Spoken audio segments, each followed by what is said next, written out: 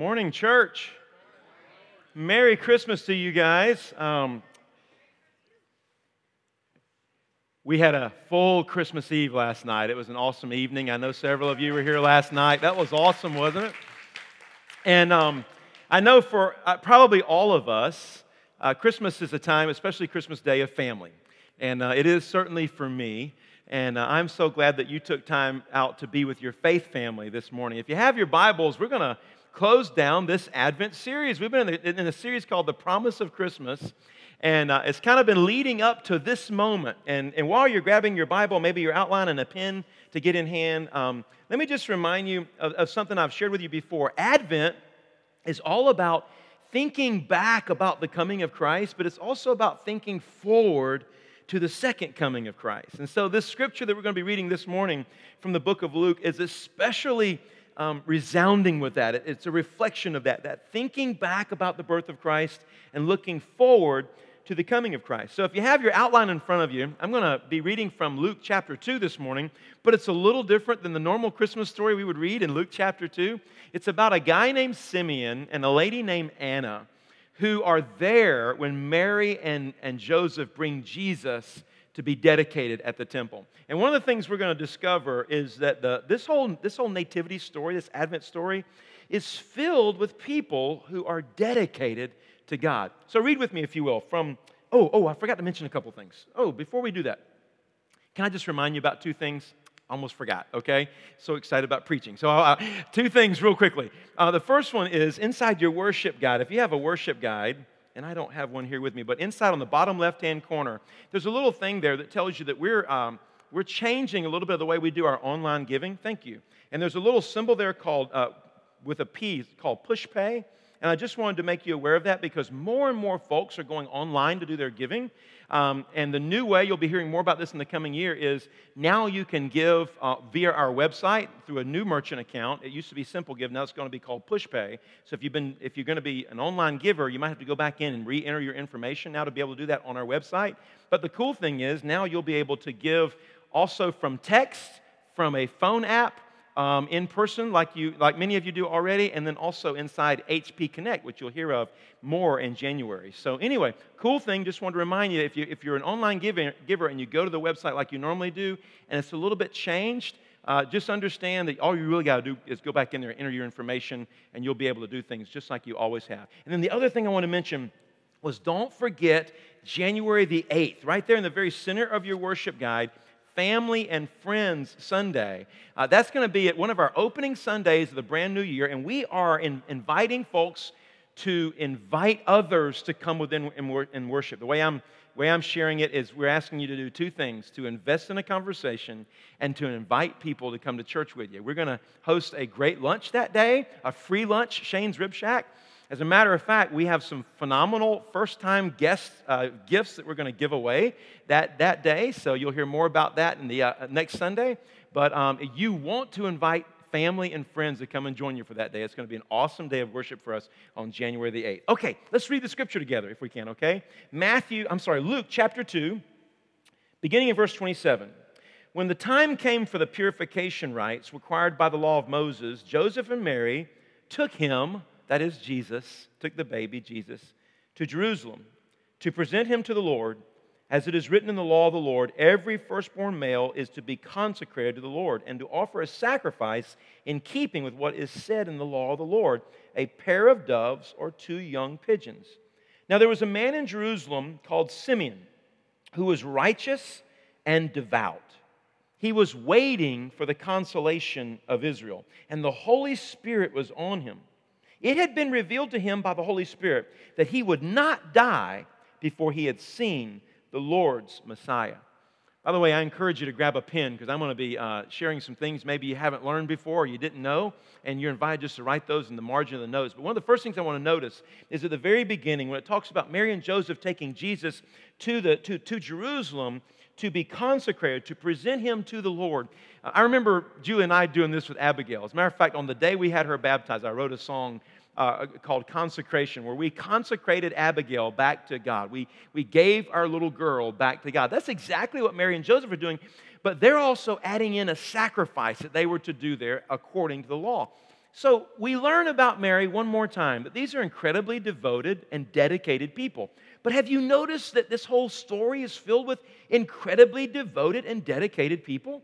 I mean, you have Mary and Joseph. You have Zachariah, who was a priest, and you have Elizabeth, who are going to birth John the Baptist, the forerunner of Jesus, to tell the story about who the Messiah is. You have the folks we studied just last night at our Christmas Eve service, the Magi, who probably journeyed 6 months of their life following a star, who are even from another region and another religion, who have been devoted enough to come and worship Christ. So in this story, we're going to meet two more incredibly dedicated, devoted folks, Simeon and Anna. Now, before we get to Simeon and Anna, I just want to mention about Mary and Joseph. One of the things I love about who this young couple is they are literally young in their age, but they are completely devout in their faith. And I believe that even if Jesus were not the Son of God, and even if they were birthing a child of their own, and this story was not at all about Emmanuel coming to be with us, I still think Joseph and Mary would have been at the temple that day. I think they're that kind of people who are devoted and dedicated, and they follow their faith, and that's who they are. And they are obedient to the law, which means they come and they present their child at the temple. And it reminds me that obedience to God is oftentimes not about comfort, you know? For them, this was probably an inconvenient journey. They just had a baby, but they were going to journey to Jerusalem. And it was also not only an inconvenient journey, it was a sacrificial journey. They were poor, but now they had to pay for a sacrifice to be able to offer at the temple and dedicate their child back to God. These are incredibly dedicated and devoted folks. And then we get this story about this guy named Simeon. By the way, if you have Simeon, you might want to underline that name. And let me tell you what it means. His name literally means God has heard. That's the name. That's what his name means. Simeon's name, God has heard. And you can tell from the story that Simeon has been talking with God a lot and that God had heard his cry. Simeon's cry was that the Messiah would come and he would be able to see the Messiah come. I don't know that he knew it was going to be in the form of a baby, but his dream and his faith statement was that he wanted to see the Messiah with his own eyes before he died. And according to the Bible, it says the Holy Spirit of God had revealed that he would not die before he had seen the Messiah. Have you ever just gotten a word from God before and you knew that you knew that you knew it was true? You knew you could stand on it. You knew you could take it to the bank. But have you ever gotten a word like that before and it seemed like you waited? And you waited, and you waited, but you still believed it. Maybe every once in a while you started to doubt it, but then you went back and you said, no, I know God's word is true. That's where Simeon is. God had heard him and had told him that he would see the Messiah. By the way, rabbinical literature, it doesn't say anywhere in the scripture here, but rabbinical literature tells us that if you believe it, and it's kind of narrative stories that were told over and over again, that at this time, in Simeon's life, he was about 113 years of age. He was an old man about to die. And finally, we know that Mary and Joseph show up, right? Now, notice three things I want you to notice about Simeon real quickly. And they're right there where it says, now there was a man in Jerusalem called Simeon who was, 1, 2, 3, watch this. He was number one, righteous and devout. In my outline, I have those underscored. One more time, a dedicated person, dedicated to God's purposes. He was righteous and devout. Number two, he was waiting. You might want to underline that. He was waiting for the consolation of Israel. By the way, we don't use that word a lot, consolation. I had to go look it up in a dictionary just to know fully what it meant. You know, what does that really mean? That he was waiting for the consolation of Israel? You know, if you look that up in Webster's dictionary, you'll find out that consolation is really a relief of suffering. He was waiting for the relief of the suffering of Israel. He had seen his people in captivity. He had seen them longing. Now he wanted to see them relieved. He didn't want to see them suffer anymore. But notice this. He was, second thing, waiting. Now, before I go to the third thing, can we just pause for a minute and say, have you ever noticed how much you wait in life? I mean, really, have you thought about it before? We wait, and we wait all the time. You wait in lines, right? We even create rooms. We call them waiting rooms. You have to go into that room and wait for somebody, all right?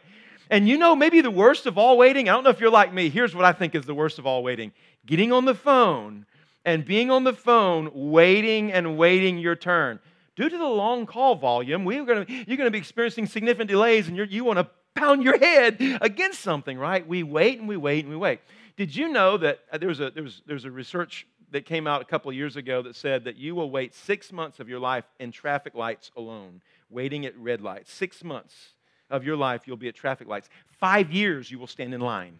5 years of your life, you will be standing in line. I thought that the other night when I was down at the Tanger Outlet Polo Shop. The line was going, a half mile. We wait and we wait and we wait. And there's these beautiful, nice little things that people say, like the wait will be worth it, right?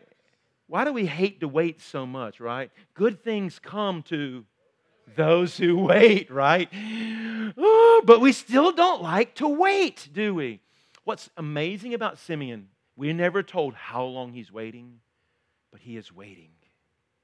And by the way, here's what I want to tell you.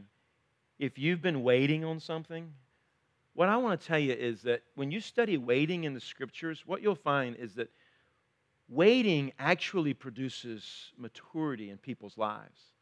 That's hard to hear, but it's true. The more you wait, the more you are called to trust. The more you wait, the more patience is to be developed in your life. Waiting actually develops maturity. I was on the way to church this morning. I was just thinking about how I've waited for God and how I've seen other people wait for God. And then my mind went to how people sometimes had to wait on Jesus and His ministry. Somebody brilliant ought to write a book about that. The people who waited on Jesus. Because there were people who had to wait on Jesus, but one of the things I think is that every time they waited for Jesus, some incredible things happened. Like you remember when they ran out of wine, right? And they had to wait until all of a sudden the best wine showed up, right? Remember Mary and Martha waiting on Jesus when their brother had died? And after that wait was over, their brother came back to life. You remember? There's a bunch of folks. Jairus' daughter, he was waiting for his daughter to be healed. And all of a sudden, a woman with an issue of blood showed up and touched. And all of a sudden, his daughter needs healing. But Jesus is doing something else right now, Guys, waiting produces maturity in our lives. And before I move on to this third thing about Simeon, I just wonder real quickly, what are you waiting on? Have you ever thought about what you're waiting on? And I don't mean like the small things, but small things are good too. Like sometimes I'm waiting for a vacation. You ever been there before? I'm looking forward. I'm waiting for my vacation. Sometimes we're waiting for a bonus or, something to happen like that. I'm waiting for this. I'm waiting for that. But in the big picture, in the big scheme, what are you waiting for? What I would say to you is, if you are a Christ follower, we are called to be like Simeon. Simeon was waiting on the Messiah to show up. And I want to tell you that I believe God wants to have His children, His followers of Jesus, waiting for the Messiah to show up. The first time He came and Jews expected Him to rule over the world, He didn't rule like that. He did a different kind of thing. He did a redemption work. But the second time, it says He will come and bring His rule. We need to be waiting like Simeon, asking God for the Messiah to show up, asking God for the consolation of our own world, the relief of suffering in our own world. Okay, notice three things about Simeon. The first one, he's just, righteous, he's devout. Secondly, he's waiting for the consolation of Israel. And thirdly, the Holy Spirit is on him. Now, this is pre-Acts 2, so the Holy Spirit isn't in people yet. The Holy Spirit sometimes moves on people. He will move over top of them and through them to do certain acts. And it says for Simeon that the Holy Spirit is on his life. There's a blessing, there's an anointing of the Holy Spirit on Simeon's life. So when Jesus shows up and he's been told that he would see the Christ, watch what happens. It says, moved by the Spirit, Luke 2, the next verse, moved by the Spirit, verse 27, he went into the temple courts. And when the parents brought in the child Jesus to do for him what the custom of the law required, Simeon took him in his arms. Can you picture a 113-year-old man doing this? He took him in his arms and he praised God, saying, Sovereign Lord. That means King Lord. That's what sovereignty is. King Lord, Sovereign Lord, as you have promised. Some of your scriptures might even say, as you spoke in your word, all right? As you have promised, you may now dismiss your servant in peace. For my eyes have seen your salvation, which you have prepared in the sight of all nations, a light for revelation to the Gentiles and the glory of your people, Israel. Let me pause there for just a minute. Weren't all Jews? Weren't all Jews waiting for the Messiah? Well, yes, all Jews were, but not in the sense that Simeon was. And he tells us by those very words. You see, most Jews were awaiting a Messiah who was going to come and save them. He wasn't going to come save everybody. He was going to come and save them. As a matter of fact, once he saved them, he was going to put down everybody else. But when Simeon sees Jesus and holds him up and praises God for who he is, notice what he says. He says, a light for the Gentiles, the salvation, a light for the Gentiles and the glory of Israel. Simeon, for who he is in this moment, is opening up the window of the expectation of what Jesus is going to do. He has come as a salvation for all, not just for some, not just for an elect few, not just for a chosen bunch, but he's come for us all. Salvation for all. So this is a beautiful moment where he's holding Jesus up and he's seeing the salvation finally unfolded that he's prayed and prayed and prayed and prayed towards. And then it says this, the child's father and mother marveled at what was said about Jesus. I don't even know what that means, really, but I just think they stood back. Can you just imagine a mom and dad kind of looking over each other, catching each other's eyes, and just going, wow. The child's father and mother marveled at what was said about him, and then Simeon blessed them. And he said to Mary, his mother, this child is destined to cause the falling and the rising of many in Israel, and to be a sign that will be spoken against, so that the thoughts of many hearts will be revealed. And then he speaks to her personally. And a sword will pierce your own soul too. A picture forward of how her soul would be pierced watching her own son die as a sacrifice for the world.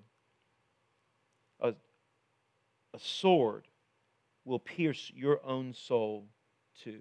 This is a story about a man who was old in the age, but God still used him to confirm that Jesus was going to save the world. Now, there's a second person in this story that I want to draw your attention to. Her name is Anna, and she's also elderly. So watch this real quickly. It says, there was also a prophet, Anna. You know, the Bible only speaks about a few prophetesses, a few ladies who were prophets, but this is one of them. Her name was Anna, and the daughter of Penuel of the tribe of Asher. She was very old. By the way, how'd you like the scripture to say that about you, right? She was very old. She had lived with her husband 7 years after her marriage and then was a widow until she was 84. So you can interpret that one of two ways. She was 84 years old and she was a widow, or she had been married and now she had been a widow for 84 years, so she is well older than 84. We don't know which one exactly it means, but watch this. Notice what it says about her. She never left the temple, but worshiped day and night, fasting and praying. By the way, that's a little bit of an overstatement because only the high priest could dwell in the temple. Everybody else had to leave the temple. But what it meant, even the high priest didn't live there night and day all the time.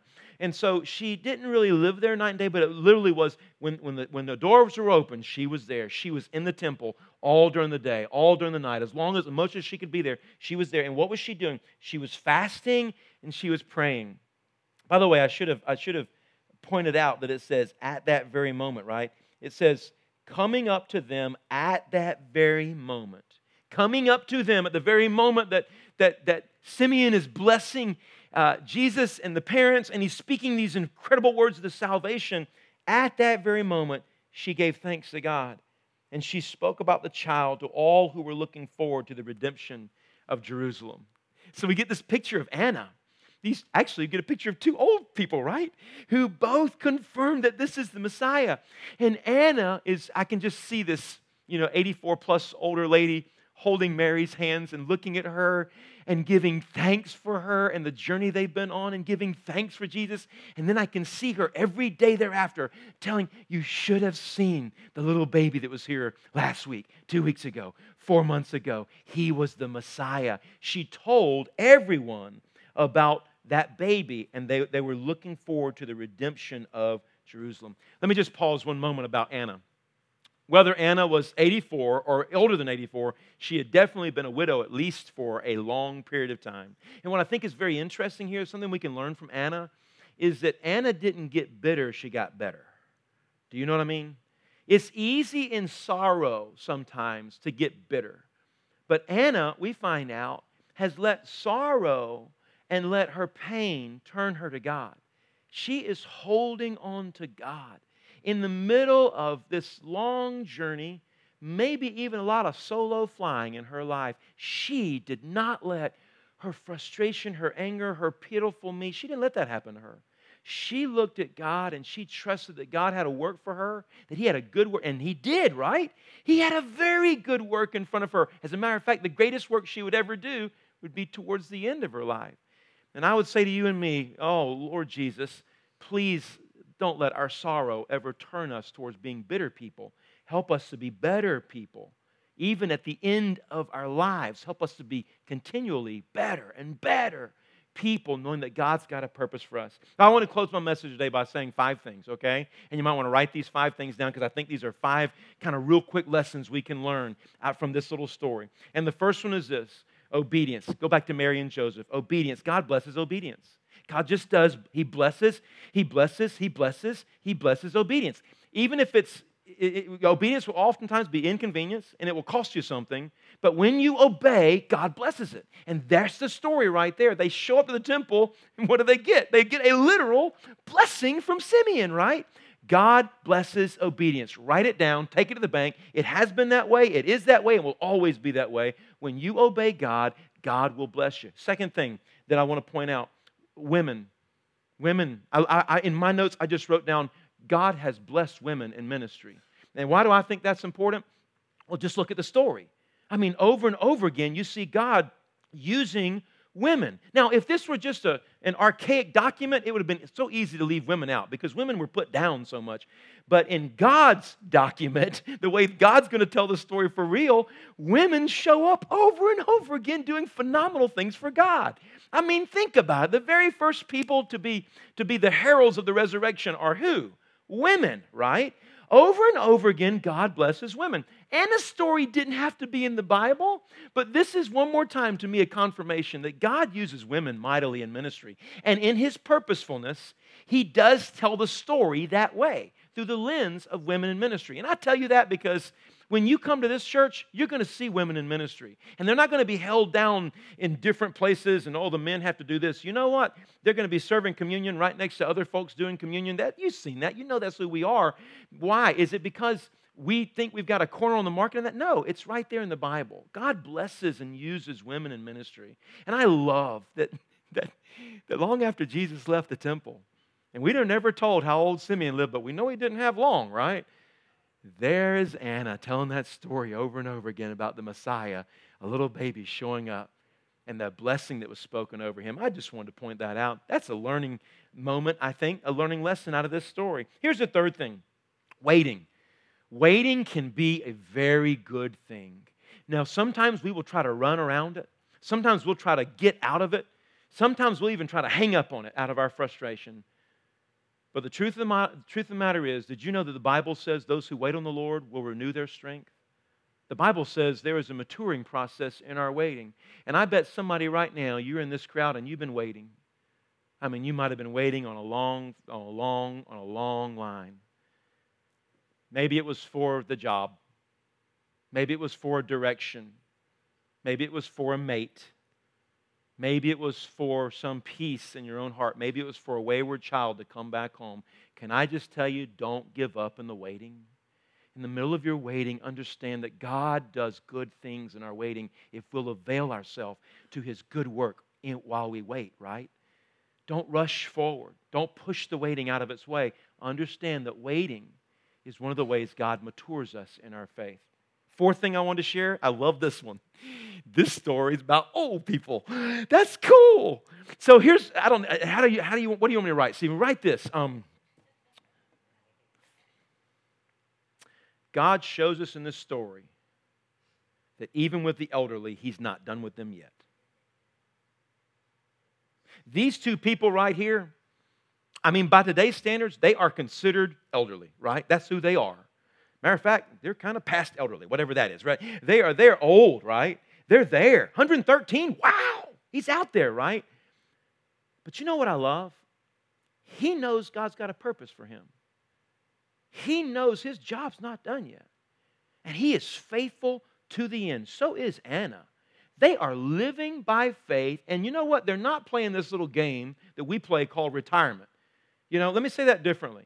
Simeon ain't on the golf course, He ain't out there just letting, just chilling out in the recliner. Whoop, whoop. That's not who Simeon is.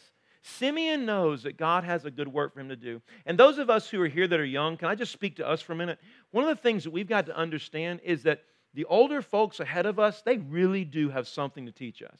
And I don't mean like little small things about how to, change spark plugs of an engine or to do this or that. I really mean things of the faith. Our older folks have something to teach us. We need to be ready to listen to them and draw upon their wisdom.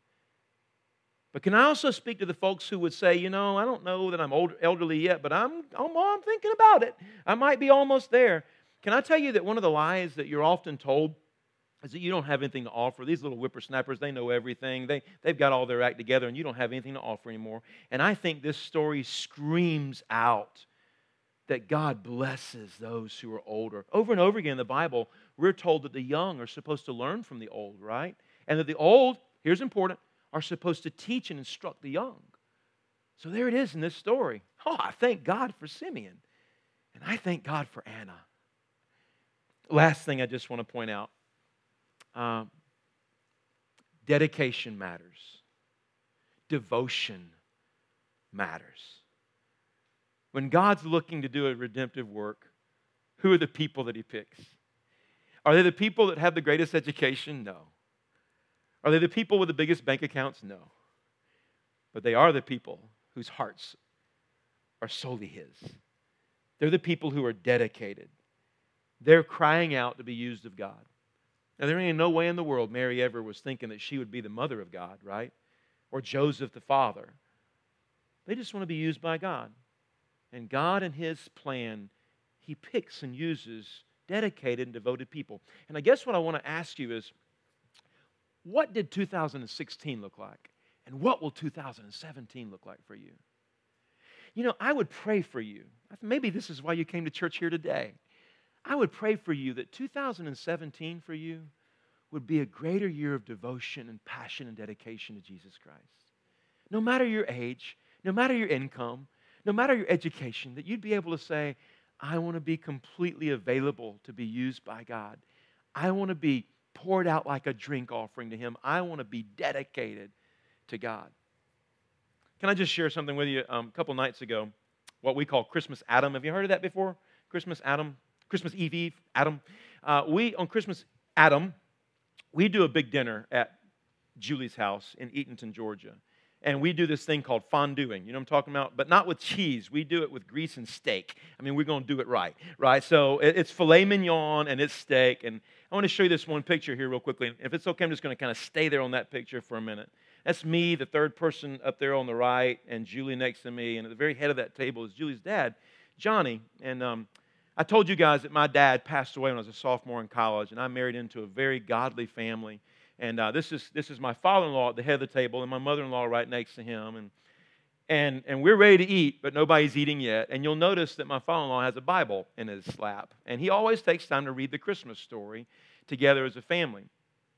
Let's look at the other end of the table for a minute. We used to have little small kids, but now we don't have small kids anymore. They're getting bigger. My son over here on the far left at Emory, Jesse's my future son-in-law getting married to my daughter in May. Abby there, who's in college about to graduate.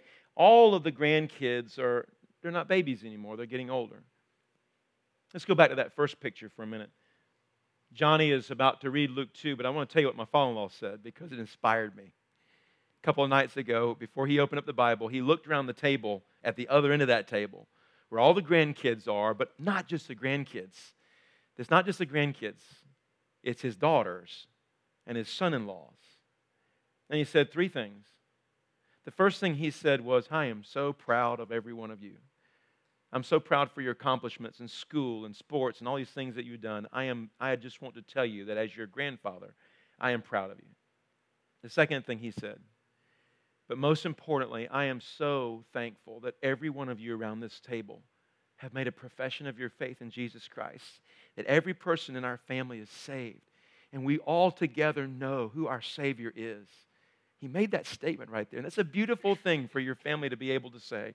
And if your family isn't able to say that, I pray you would pray them into the kingdom and have those conversations with them. And the third thing he said, and this is that part about the dedication. He said, and here's what I want you to know about this family. We are passionate about Jesus Christ. We walk in favor.